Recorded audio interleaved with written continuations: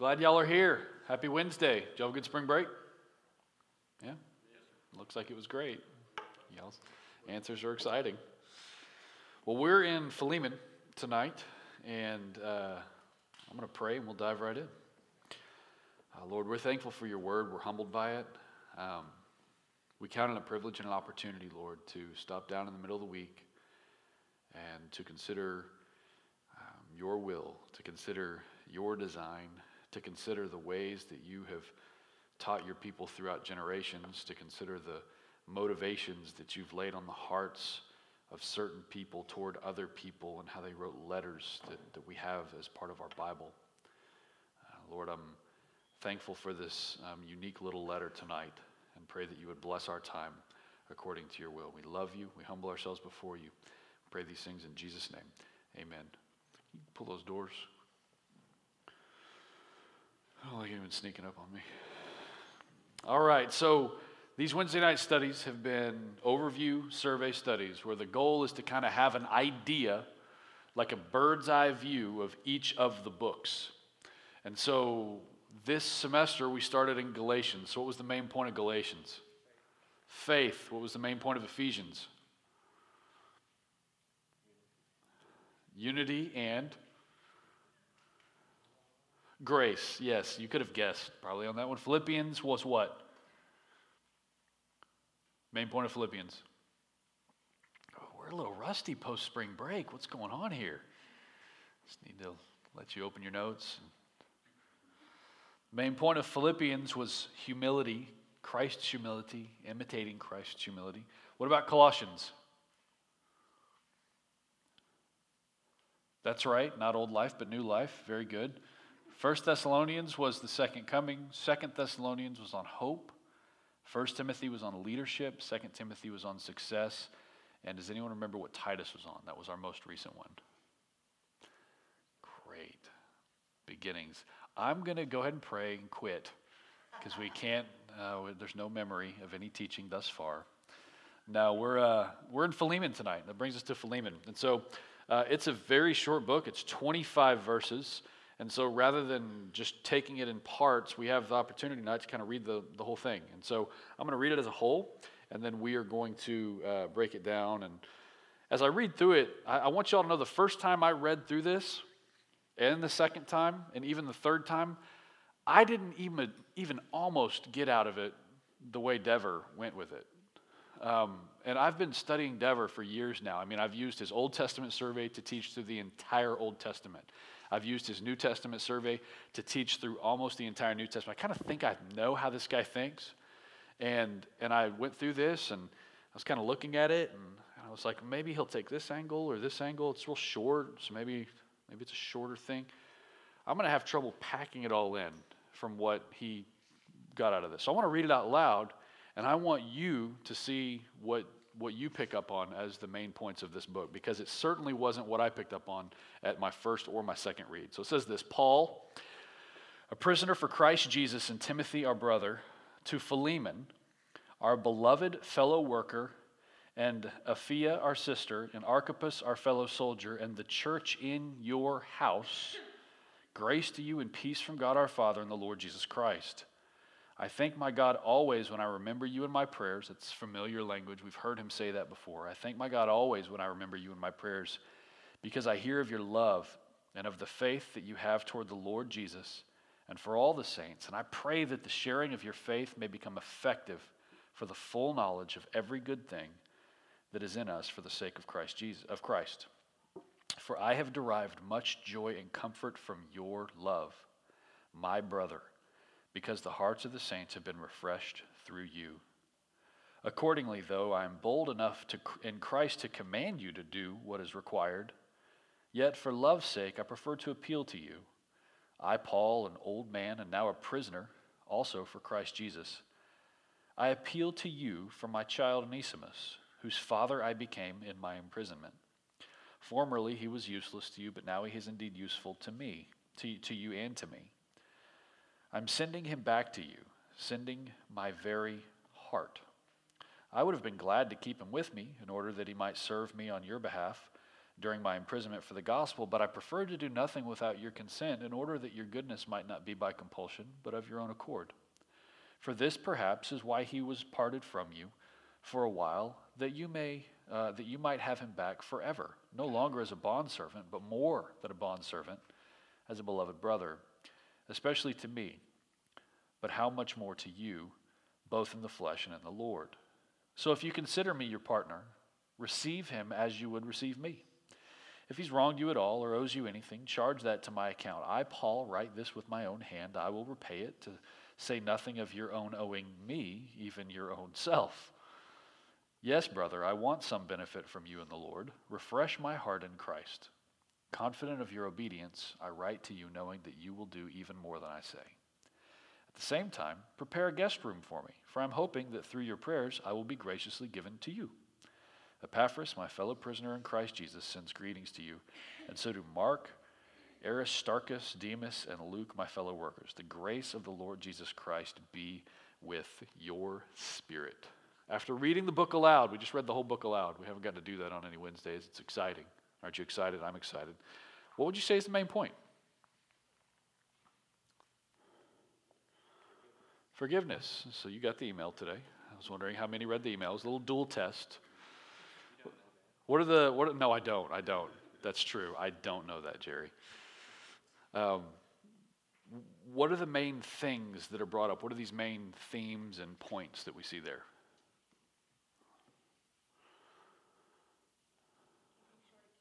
Keeping short account? Yeah. Yeah, someone who was once useless can still be useful. I really thought that was going to be the main point. Like, everybody's useful in Jesus. That was what I thought we were going to be doing tonight. And while that's part of it, it's certainly not the main part of it. You're correct. The main point of this book is forgiveness. This isn't a letter to a church. Remember, a lot of the letters are letters written to churches. This is a letter written to an individual. It's to an individual named Philemon, and it's about a guy named Onesimus. These 25 verses include 12 people. There's 12 people mentioned in these 25 verses. As we're talking about forgiveness, it seems so fitting that it's kind of spoken about in the context of just like the community of just messy, normal people. There's all these people and there's these things that they have to address. It's very fitting. These 25 verses are a picture of this. Someone needing forgiveness. This is our outline for the night. Someone needing forgiveness. Someone with the opportunity to forgive. And the picture of someone who is also encouraging such forgiveness. Someone who needs forgiveness, someone who has the opportunity to give forgiveness, and a picture of someone who is encouraging forgiveness. Those are the 3 points that we're going to be considering tonight, 3 pictures, little portraits within these short 25 verses. So that said, first, someone needing forgiveness. That's Onesimus. It takes a little work to reconstruct what must have happened in this story. You got to kind of read between the lines and consider what's going on and where Paul is and how he's writing and where Philemon is. Philemon is in the church in Colossae, the Colossian church, and he's a leader there. And so Paul has never been there. Paul likely met Philemon and led him to Christ and became a very important part of his journey of faith when they met each other in Ephesus. And so now they've both gone from Ephesus. Paul is in prison, and then Philemon is leading the Colossian church in part. And so it takes work to reconstruct what happened here as we consider someone who needs to be forgiven, someone who has the opportunity to forgive, and someone who encourages forgiveness. So, what can we glean about Onesimus from this letter? What do we know just from what we just read in these 25 verses? What do we know about Onesimus, the one who needs forgiveness? Say that again? He was a slave.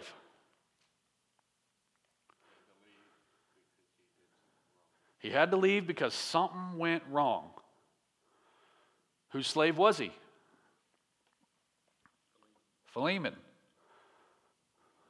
Was he useful to Philemon?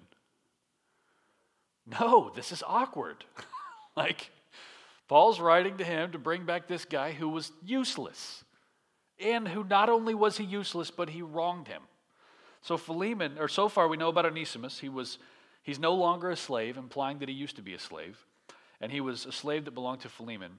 And when we talk about slaves here, like in America, that's a terrible word because of our terrible history with slavery, and it's usually race-related. This has nothing to do with race. 90%, it's indentured servants, and 90% of the slaves were just workers. It'd be a way to say workers. And so they were indentured servants, and a large portion of the professionals were as well. So like the doctors would have been slaves. The teachers would have been slaves. Like professionals would have been considered slaves, and it's very different from our setting. So just make sure that's clear as we're talking about slaves. It's not sort of the dirty version of that we've had in America that thankfully we don't have anymore. So he was no longer a slave, but when he was a slave, he belonged to Philemon, and when he belonged to Philemon, he was useless. And it appears that at some point he must have wronged Philemon. In verse 18 it says, "If he has wronged you at all or owes you anything, charge that to my account." So there's something that happened while Paul was in prison. And here's something else. If Paul's in prison and that's where he meets Onesimus, what do we know about Onesimus? He was probably in prison. So his bad decisions that he was making there probably followed him wherever he went, and he continued to make bad decisions. And lucky you, of all of the people who ever went to prison, over all of the years, he's cellmates with Paul, the Apostle Paul. And so he runs into Paul here, and so he's wronged Philemon. And Dever says this. He says, "It seems likely that Onesimus had wronged Philemon by fleeing, since Paul knows he cannot justify Onesimus' continued absence from Philemon without his consent." So there's this picture where Paul's like, "You're a Christian now, you're converted, you're really useful to me." And then Onesimus says, "Well, I do have a little history. I got some stuff that happened back in the day when I belonged to Philemon." And Paul realizes here that he can't justify continuing with Onesimus even after he gets out of prison. He can't justify continuing with him unless he goes and makes things right with Philemon.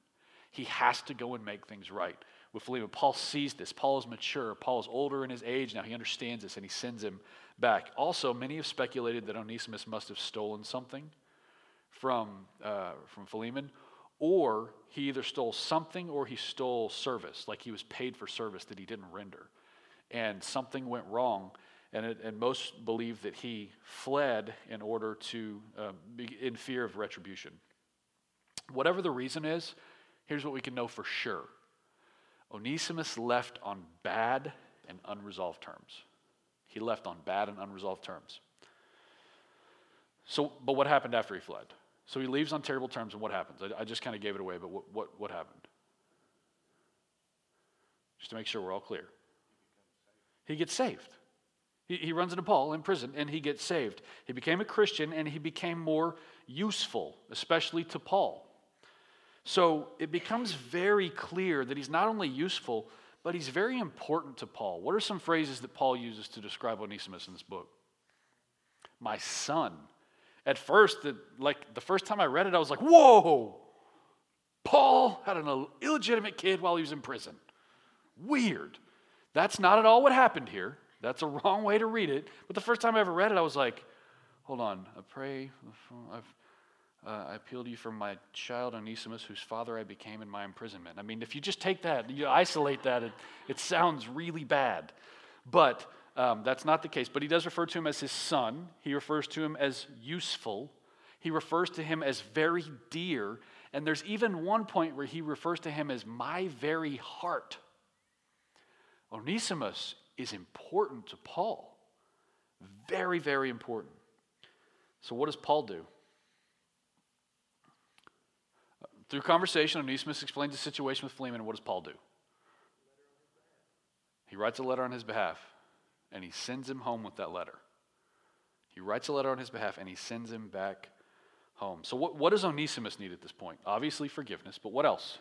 What does he need to do? He needs to right the wrong. He needs to make restitution. Another thing that he needs, which is interesting here, is to be valued. Paul's saying, he's useful to me. I'm sending him back to you, and maybe he'll be even more useful to you, not just as a servant, but as a brother. So Onesimus needs to be forgiven. He needs to make the wrongs right.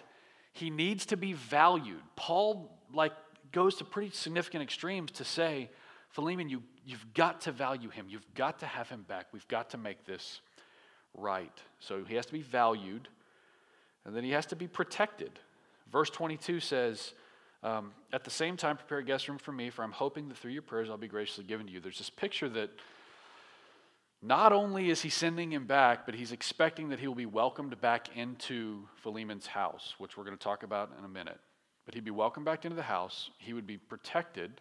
He would be valued. And Paul is saying to him, and prepare a room for me, because I'm going to come check up on all this. Paul's writing in some accountability and some structure for how this is going to play out, because Onesimus has a responsibility, and apparently according to Paul, Philemon has a responsibility here to make this whole thing right.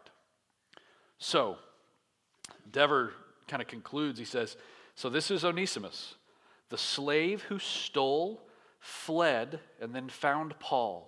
And in finding Paul, he found Christ, and he found his way back home. And now he shows up on Philemon's doorstep with nothing but a letter from Paul.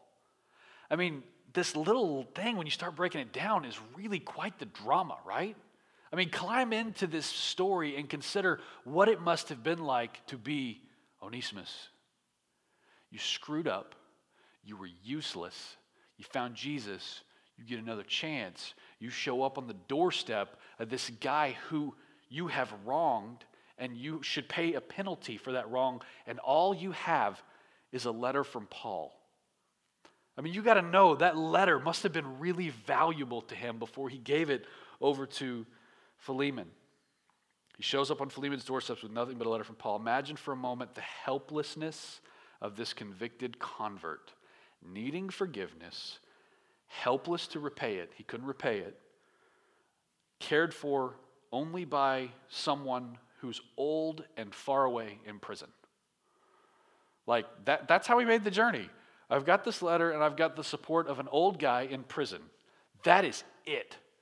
He was useless. He did not have a community. He did not have money. He had nothing. And he's going back to the very place where all of this wrong happened.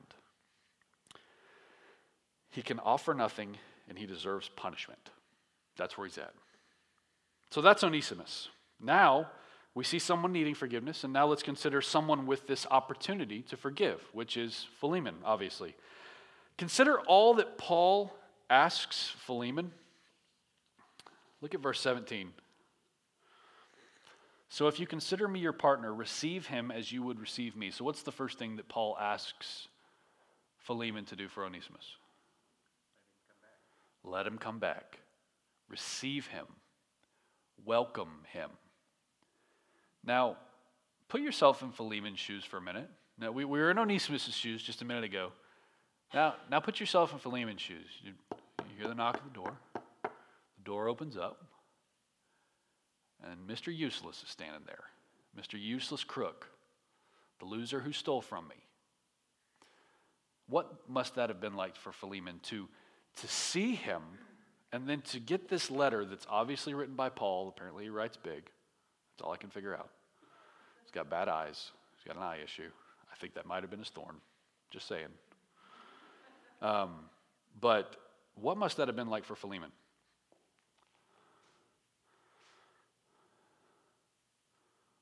What would your response be? Yeah. Yeah. Yeah, these are human beings. There's 12 human beings mentioned in 25 verses, and they're all very similar to us, except for Philemon probably had more money and more power. And so, it probably just like you said, anger, well, look who it is. Oh, let me see your stupid letter. I mean, I'm just assuming Philemon's a lot like me. And then he reads the letter, and then he realizes, Paul, who led me to Jesus, who helped me plant this church, who's largely responsible for my faith, is telling me to do some pretty difficult things in regards to forgiveness towards Onesimus. So it must have been, anger, something he probably dealt with. What else do you think maybe he dealt with?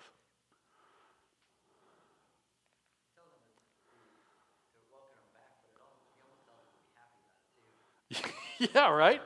He's like, welcome him like you'd welcome me. It's like, well, if you welcome Paul, it's like, hey, it's great to see you. But Yeah. this guy's like, oh, I don't really want to be with you. And Yeah. actually happy about it. Yeah, so welcome him back and be happy about it. That's probably odd. What else must it have been like for Philemon? What else is he processing there?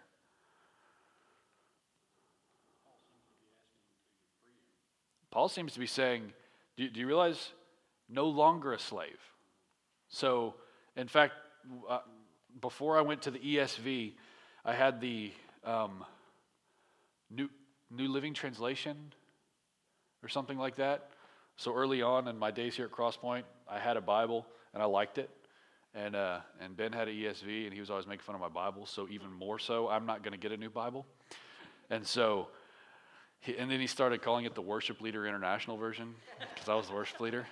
And I was always like, dude, you're just judgmental. You're a loser. Shut up. I don't care.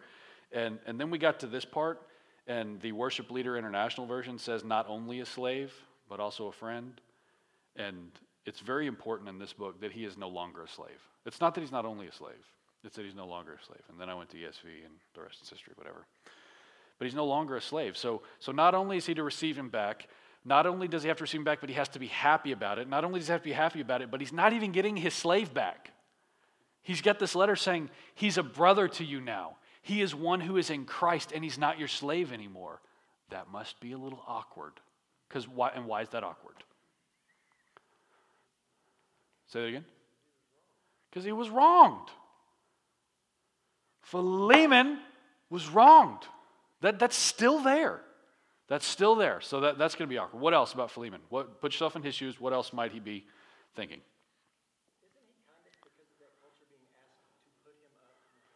Yeah, he's absolutely, because of that culture, he's being asked to put him up in his own house. He says, formerly he was useless to you, but now he is indeed useful to you. Yeah. He is useful. Yeah, so, I mean, really, imagine it's your doorstep, the person who wronged you, you got this letter, you're going to welcome him, you're going to like it, he's not your slave anymore, and he's useful to you. I mean, every part of your flesh says, he's not trustworthy. I don't think he's useful at all. I've seen how the guy works. He's a total loser. And then he stole what I paid him that he didn't even earn and left. And now he's back with a letter, not with money, but with a letter that's telling me that I have to like him and I have to welcome him into my home. And apparently he's useful to me. What else? He's also not going to pay you back. Yeah. And he has no money to pay you back. There's still a wrong there. There's still a wrong. This must have been odd, I think, my opinion, for Philemon. Look at verse 18. So here's what Paul's asking. He says, welcome him back.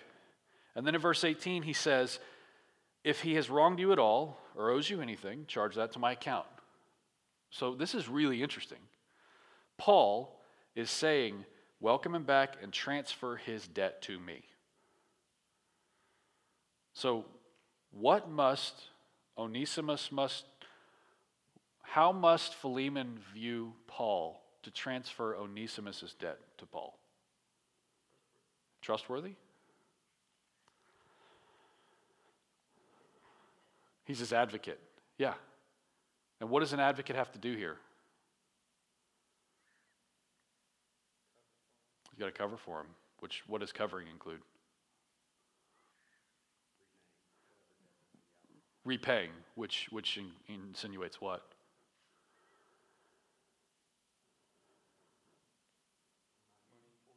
Money. Whose money? Paul's. So it means he's doing what? He's giving money, which is a what? A sacrifice, a significant sacrifice. I've got one word I want y'all to say, and I'm going to get you there. Sacrifice. Transfer his debt to me. Paul, I really want us to be careful here and watch what happens, because Paul doesn't write this letter and say, hey, Philemon, act like it never happened. Philemon, let bygones be bygones. Philemon's water under the bridge. Philemon, he's a Christian now, so he doesn't have to repay you. That's not how it works. There's still a problem. Paul acknowledges a genuine indebtedness that must be reconciled. That which is part of the problem must always be dealt with when there's a conflict. Anytime there's a conflict, sometimes Christians approach it in weird ways, and sometimes it's confusing, and sometimes you feel like, well, a Christian around me, so I guess I got to forgive them, and it is what it is, and I guess it is, well, okay, my Christian brother stole from me. I guess I forgive the debt, because they're Christians, and I'm a Christian. Paul really goes to great lengths here to acknowledge the debt, to acknowledge the problem. And what we see here is a soberness in regards to the fact that which is part of the problem has to be dealt with. You don't just get over it. You don't just ignore it. If it is the kind of thing that brings a conflict or a brokenness or a division into a relationship, it has to be dealt with. Proverbs 19 says it's our glory to overlook an offense. That means that some offenses are overlookable, which also indicates that some offenses are not overlookable. And the offenses that are not overlookable are the offenses that you don't just get over. If you say something to me that hurts my feelings, but you didn't mean to say it, and maybe you just said it in passing and it wasn't real thoughtful, I should overlook that offense. I should be able to get past that. But if you steal from me and then flee with the stuff and then come back and, it's like, wait, you still have my money. I love you. I'm ready to forgive you. Anything you want to say? Anything you want to give me? It's okay. Paul here is saying that which is part of the problem has to be dealt with. So Paul is saying, Philemon, you have to welcome Onesimus, and I want you to transfer his debt, and then I want you to care for Onesimus. He's not saying just go through the motions and let him back in. He's saying show him kindness. Treat him the way you would treat me. And then he says, receive Paul. So Paul is saying, welcome Onesimus, transfer his debt to me, care for him, show him kindness, let him back in your home, and then finally, receive me. Paul apparently plans to come check on things. He's never been to Colossae, and he's going out of his way to go there to consider this situation between these two brothers who aren't reconciled. As well, I think that Philemon's situation is wildly complex as I'm looking at it. Do you think Philemon actually would be inclined to transfer the debt to Paul?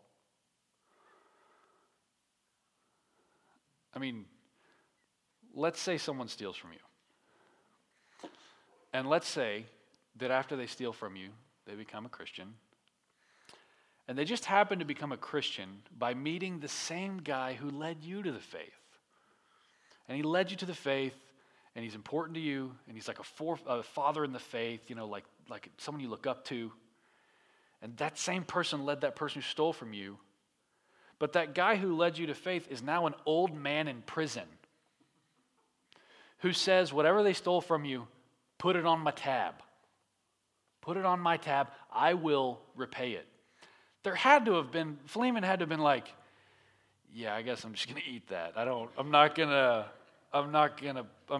send an invoice to Paul in cell block 8 or whatever. That's not going to happen. So that's conjecture, admittedly, but you got to wonder, that's kind of weird, right? Like, it'd be like someone really influential saying, oh yeah, I'll pay for it. And then you're like, oh yeah, give me the money. Like, that's just weird.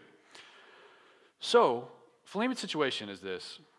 Consider his role in the church. Dever notes, as we read through this and you consider the background, furthermore, we note that Philemon has sufficient economic standing, enough to employ slaves, and he's generous enough to provide his home as the meeting place for the Colossian church. So we know that Philemon is powerful. Philemon has money. Philemon has employees. Philemon has a home so significant that he's allowing the Colossian church to meet there, and it's clear that he is a leader in the church. So his prominence demands that his actions set an example. Paul knows this.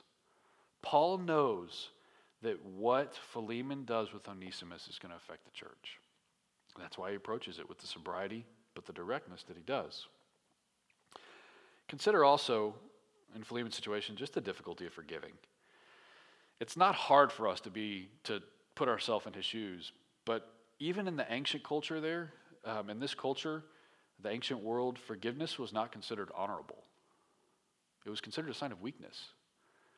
I mean, this is a powerful guy who has money and has slaves, and one of them stole from him and fled. And if he just goes easy on the guy, well, aren't the others going to try to steal from me? Aren't the others going to think I'm weak? Are people going to try to exploit me because I didn't come down hard on this guy? Or am I endangering my neighbors by being weak? I mean, this is a different setting than ours. And in this culture, it was not, like we can look at it as Christians and be like, come on, Philemon, do the right thing. Let bygones be bygones. A totally different culture there. This was not like a Christian culture. This was a pagan culture where Christianity was a baby. And forgiving people was not looked at as a strength. It was looked at as a sign of weakness. Consider also the obligation that he must have felt, right? I mean, as you read this book, one might ask the question, could Philemon really do anything else? As painful as forgiveness must have been. I just want to consider for a moment that Scripture never says that forgiveness is not really painful. Scripture never indicates that forgiveness should be easy just because you're a Christian. Even though we can fully comprehend the forgiveness that we have received in Christ, forgiveness will still be hard. Whether it be a small offense or a great offense, it can still be very difficult. You may be able to, in your mind, say, okay, I'm a sinner. Jesus forgave me in Christ. I can forgive anybody. In your mind, you may be able to do that, but when it comes to like the situation and the emotions of it, it's difficult. Why do you think Paul's so emphatic in this letter? I'll be straight up. I think Paul is pushy and annoying in this letter. If I was Philemon, I would have some thoughts toward Paul that wouldn't be so great, probably. I'll share those in a second. But this obligation to forgive, could Philemon really do anything else, even as painful as forgiving might be? Scripture never says it's not painful. If anything, it affirms the difficulties of being wronged and moving in a gracious gospel manner. There is difficulty in being wronged and then applying the gospel and moving in a very gracious, gospel-centered, Christ-centered manner. It's hard. Has anyone been wronged? I mean, everyone in here has been wronged. We can all relate to this. Look at verse 6. It's an interesting verse. It says this, "And I pray that the sharing of your faith may become effective for the full knowledge of every good thing that is in us for the sake of Christ." It's a big verse. Let me read it again. I, Paul, pray for you, Philemon, who has this issue with Onesimus. I pray that the sharing of your faith may become effective for the full knowledge of every good thing that is in us for the sake of Christ. A lot of people will use this as an evangelism verse. Like, as you share your faith, I pray that the sharing of your faith makes you more effective and more knowledgeable, and you really gain a standing in your faith. There's no doubt that sharing your faith makes your faith stronger. That's a biblical principle. There's no doubt about it. But that's not what he's talking about here. To say that that verse is about evangelism is to completely take it out of its context and just impose whatever meaning you want. It's true. Sharing your faith always makes you stronger, but here's what it means. Dever notes, and get this is a very important point. When Philemon brings Onesimus back and restores him, he will have a fuller understanding of what God has done for him in Christ. He will have a fuller knowledge of the riches of his own Christian faith. This isn't about, he's not urging Philemon to go and evangelize more in Colossae. He's urging Philemon to welcome Onesimus back, and when he welcomes him back, he will in a profound way more fully understand what was done for him in Christ. How could he not? Think about your own life. If someone greatly wrongs you, is it hard to even consider forgiveness? Well, yeah, especially when it's fresh. But here, there's no background. The guy disappears with everything and shows up on the doorstep. And it's still like, okay, here you are on my doorstep. What are we going to do? But then we're led through this gospel thing that happened when Onesimus became a believer through Paul. And what we see here is that as soon as Philemon brings Onesimus back into his home, he will understand the gospel in a more profound way. It is the same way in every one of our lives. When we have been wronged and we have someone in front of us who needs forgiveness and is standing at the doorstep with really nothing to offer other than, please forgive me. In that moment, when they can give you nothing, when they can make your life no better, when there's no benefits other than trying to right the wrong, in that moment, when forgiveness is granted, it will have a profound effect on you in ways that other things don't. What God has done for us in Christ, Philemon will have a fuller knowledge of his own riches. By forgiving what was stolen, he will have a fuller knowledge of his own riches. Just think through that for a minute, because it's like a brain twister to me. By forgiving what was taken from him, he will somehow have a fuller knowledge of what's genuinely valuable.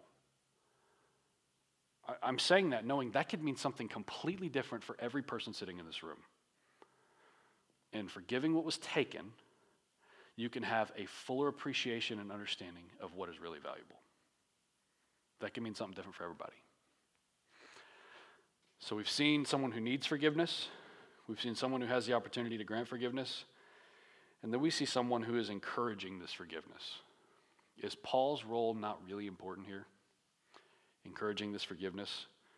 When we see brothers and sisters in the midst of conflict, our culture generally tells us to mind our business. And there's even a lot of church culture that says keep your nose out of people's business. But I think we would do well to follow Paul's leading by investing himself fully. When Paul sees this conflict, he just met Onesimus, but he knew Philemon. When Paul sees this conflict, he fully invests himself. He doesn't just give it a conversation. He gives it a conversation. He gives it prayer. He gives it a plan to send the guy back. He appeals to Philemon accordingly. He knows the situation. He knows what Philemon said. He knows what Onesimus said. He knows that there was a wrong. He knows the details, and it's not a waste of time for him to figure all of that out. It's not a waste of time for him to be a peacemaker. It is time well spent for Paul to be a peacemaker. It is time well spent for every follower of Christ to be a peacemaker. So, just to be clear, what are some ways that Paul invests himself fully in the situation? What does he do? Just recount it real quick. He gives his own money away. He vouches for the guy. He writes a letter. He's putting accountability in place for Philemon, even though Philemon was the one who did something wrong. He's putting accountability in place. What else?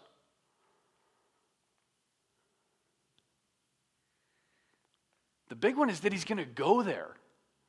Nothing to this, he's old and in prison, and he's never been to the Colossian church. Nothing in his life to this point, old, retired, chained up prisoner, has made him need to make his path to Colossae. He went to Ephesus, where he met Philemon. Philemon got saved. Philemon's a church leader now, prominent guy. But he's never been to Colossae. And now he's saying, you know what, this is so important. I've never been there, but for the sake of making sure that Philemon and Onesimus have reconciled their conflict, I'm going to send some directions. And in my directions, hey, Philemon, get a room ready for me, because I've got some accountability coming your way. I want to see how this thing's going. That is fully invested. When you get tired of hearing about someone who's in a conflict and you kind of, okay, I gave it an hour. That's never enough. It takes days, weeks, months maybe, and it's worthwhile.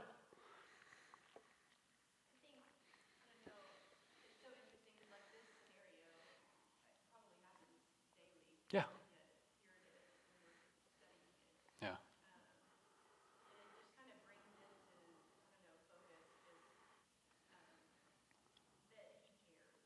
Yeah. Yeah.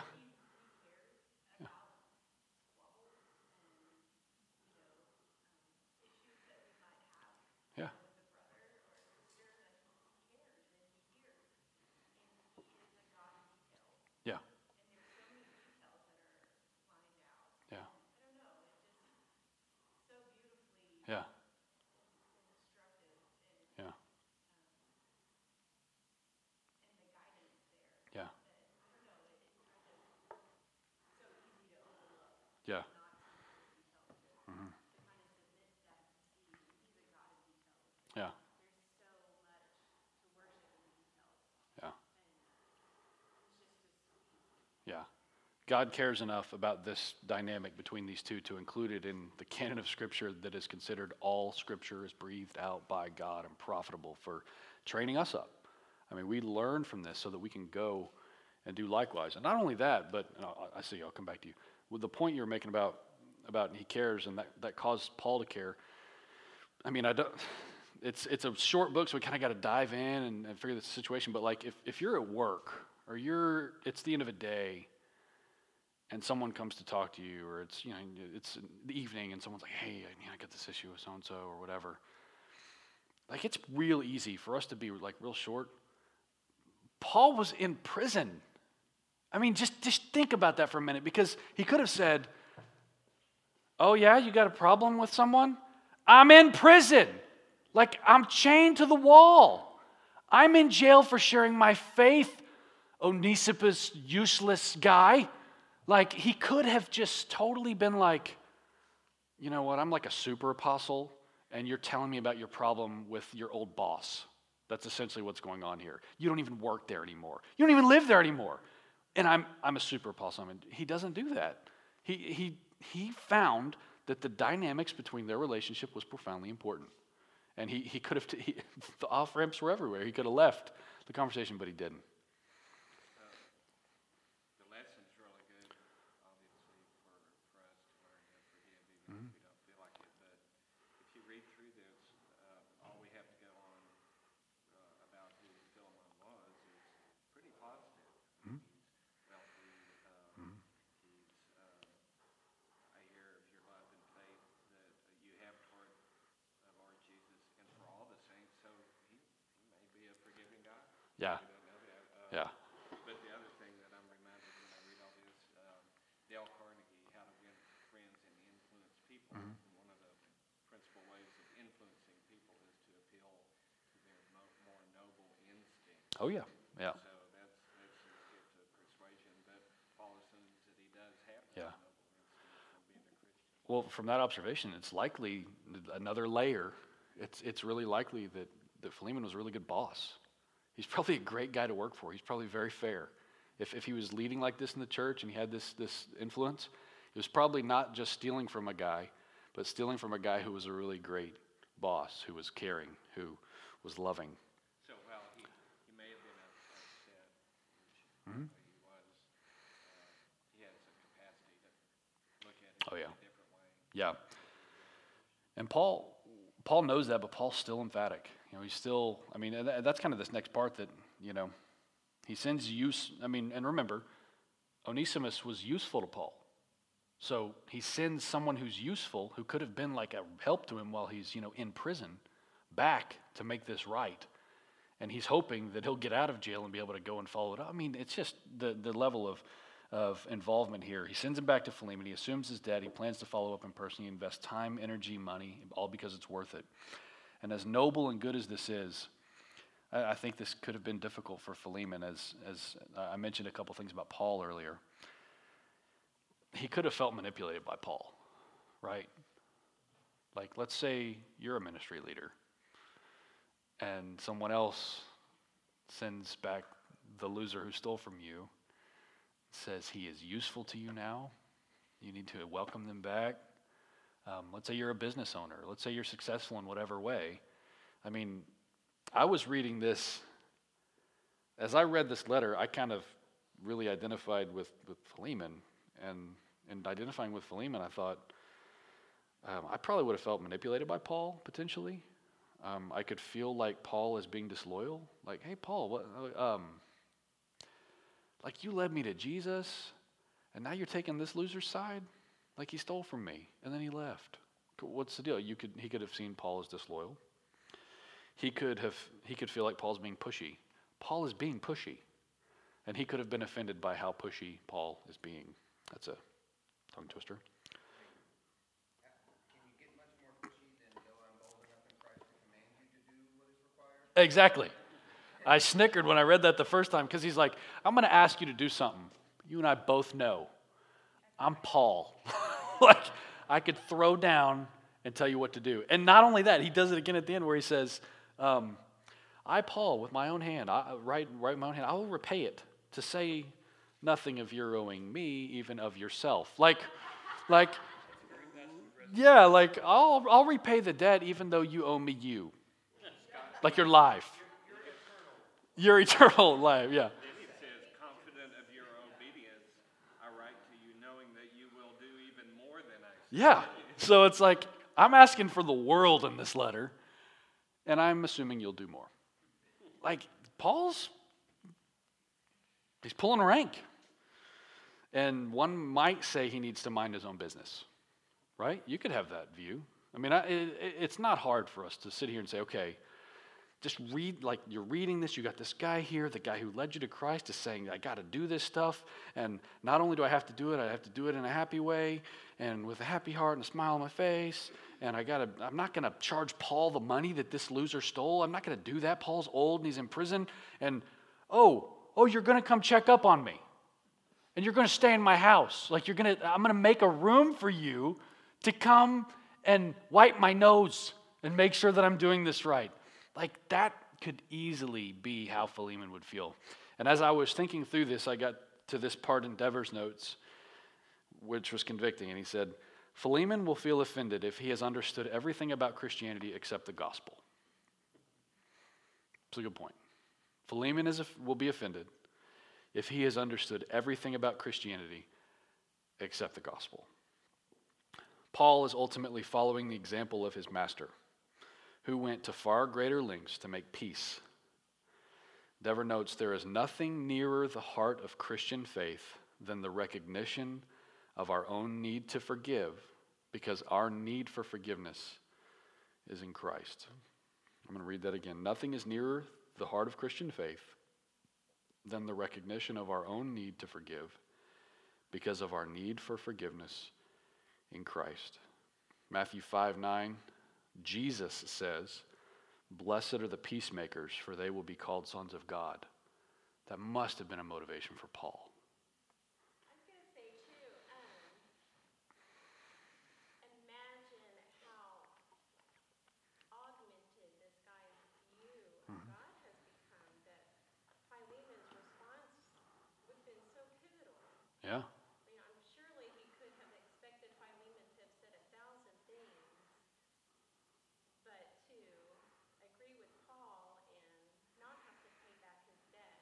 That could have produced nothing but gratefulness, I would imagine. Yeah. And he surely could have been turned off to God if Philemon would have had any other response, but to Yeah. forgive and for him to sacrifice that, even Yeah. though it probably was difficult, Yeah. and to not expect a payback.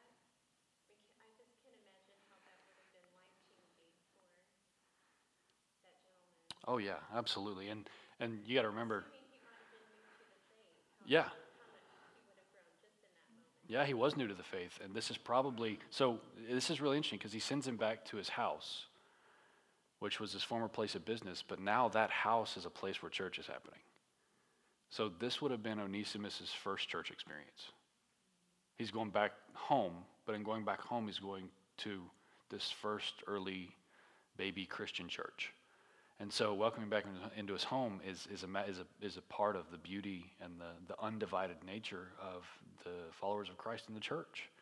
And so here, in Matthew 5:9, he says, blessed are the peacemakers, they'll be called sons of God. But then in the very next chapter is where he's teaching us how to pray, right? And he says, consider the Lord's Prayer in the next chapter. Forgive us our debts as we forgive our debtors. That's how we're supposed to pray. And so a very sober question to ask at the end of this study is, do you really want to be forgiven the same way you have forgiven others? Forgive us our debts as we forgive our debtors. Do you really want to be forgiven the same way you have forgiven others? Do you want God to have towards you a view of forgiveness that is similar to the way you view forgiveness if you're ever wronged by another? I wanted to end with that question, and also with just an encouragement that peacemaking is a very important thing in our church, in every church. It's an important thing to the Christian faith. And this is a book that I want to recommend. It's called The Peacemaker, A Biblical Guide to Resolving Personal Conflict. Ben and I went to this and got this training together, and we've quit yelling at each other and choking each other, and it's been good for our relationship. We didn't know that at the time, but it was really helped us, and it helps just to train you how to deal with things, because when Paul heard Onesimus' story, he could have just been like, I'm going to pray for you, buddy. But he didn't. He gave specific direction. He was smart about the wrong. He was smart about the need for reconciliation. He was smart about directing people in even how to receive someone who comes and asks for forgiveness. He was smart in those things. And this training, this book is helpful. It's got one of the things is the peacemaking principles, responding to conflict biblically. It has it's this little pamphlet that just the pamphlet alone is helpful. I mean, I went to training for a week up north, and it was helpful, but I mean, this is unmet desires and the slippery slope of conflict, escape responses, denial, flight, suicide, attack responses, assault, litigation, murder, or peacemaking responses, which is overlooking offense, reconciliation, negotiation, mediation, arbitration, accountability, and it explains all of those according to the gospel. It has the 7 A's of a good confession, the 4 promises of forgiveness, like when you forgive someone, I won't dwell on this, I won't bring this up and use it against you, I won't talk to others about this, I won't allow this to stand between us and our relationship. The pause of principle of negotiating and building a culture of peace in your church. I mean, this is probably one of it's the only pamphlet in my office that I hand out. So, and another version of it is this one, just this slippery slope, staying on top of conflict, even shorter thing. But I don't know. You might have conflict in your life that you need to work through. This is a great resource. They have a whole ministry that is a great resource. Or you may just want to do a better job of being a peacemaker, because this whole book exists because Paul did what he should have done in light of the situation, in light of the gospel. So, sweet little book, sweet little 25 verses here that just kind of paint this beautiful picture of the forgiveness we have in Christ and how that should affect the way we move with others. Let's pray. Lord, you are great and greatly to be praised. I'm thankful for your word. I'm humbled by it. Lord, I confess that I can be a grudge holder. I can be bitter. I can be easily frustrated. And as I see what happened here between these brothers in Christ, I'm encouraged that there's a better way. And I'm encouraged that we have that opportunity every time there's conflict. Lord, we know that conflict is inevitable within our church, within any church, within marriage, within parenting. But we know that where that conflict is, there's just this wonderful opportunity for the gospel to be put on display. It's a wonderful opportunity to understand the beauty of repentance, and it's a wonderful opportunity for us to really understand what's valuable. Lord, this book can hit every person in this room in a different way, and so I entrust that to you, and I humble myself before you, and as a group, we desire to be more conformed to your word. Whatever that means, whatever that looks like, we pray for wisdom, discernment, and insight. We love you, and we pray these things in Jesus' name. Amen. Y'all have a good evening.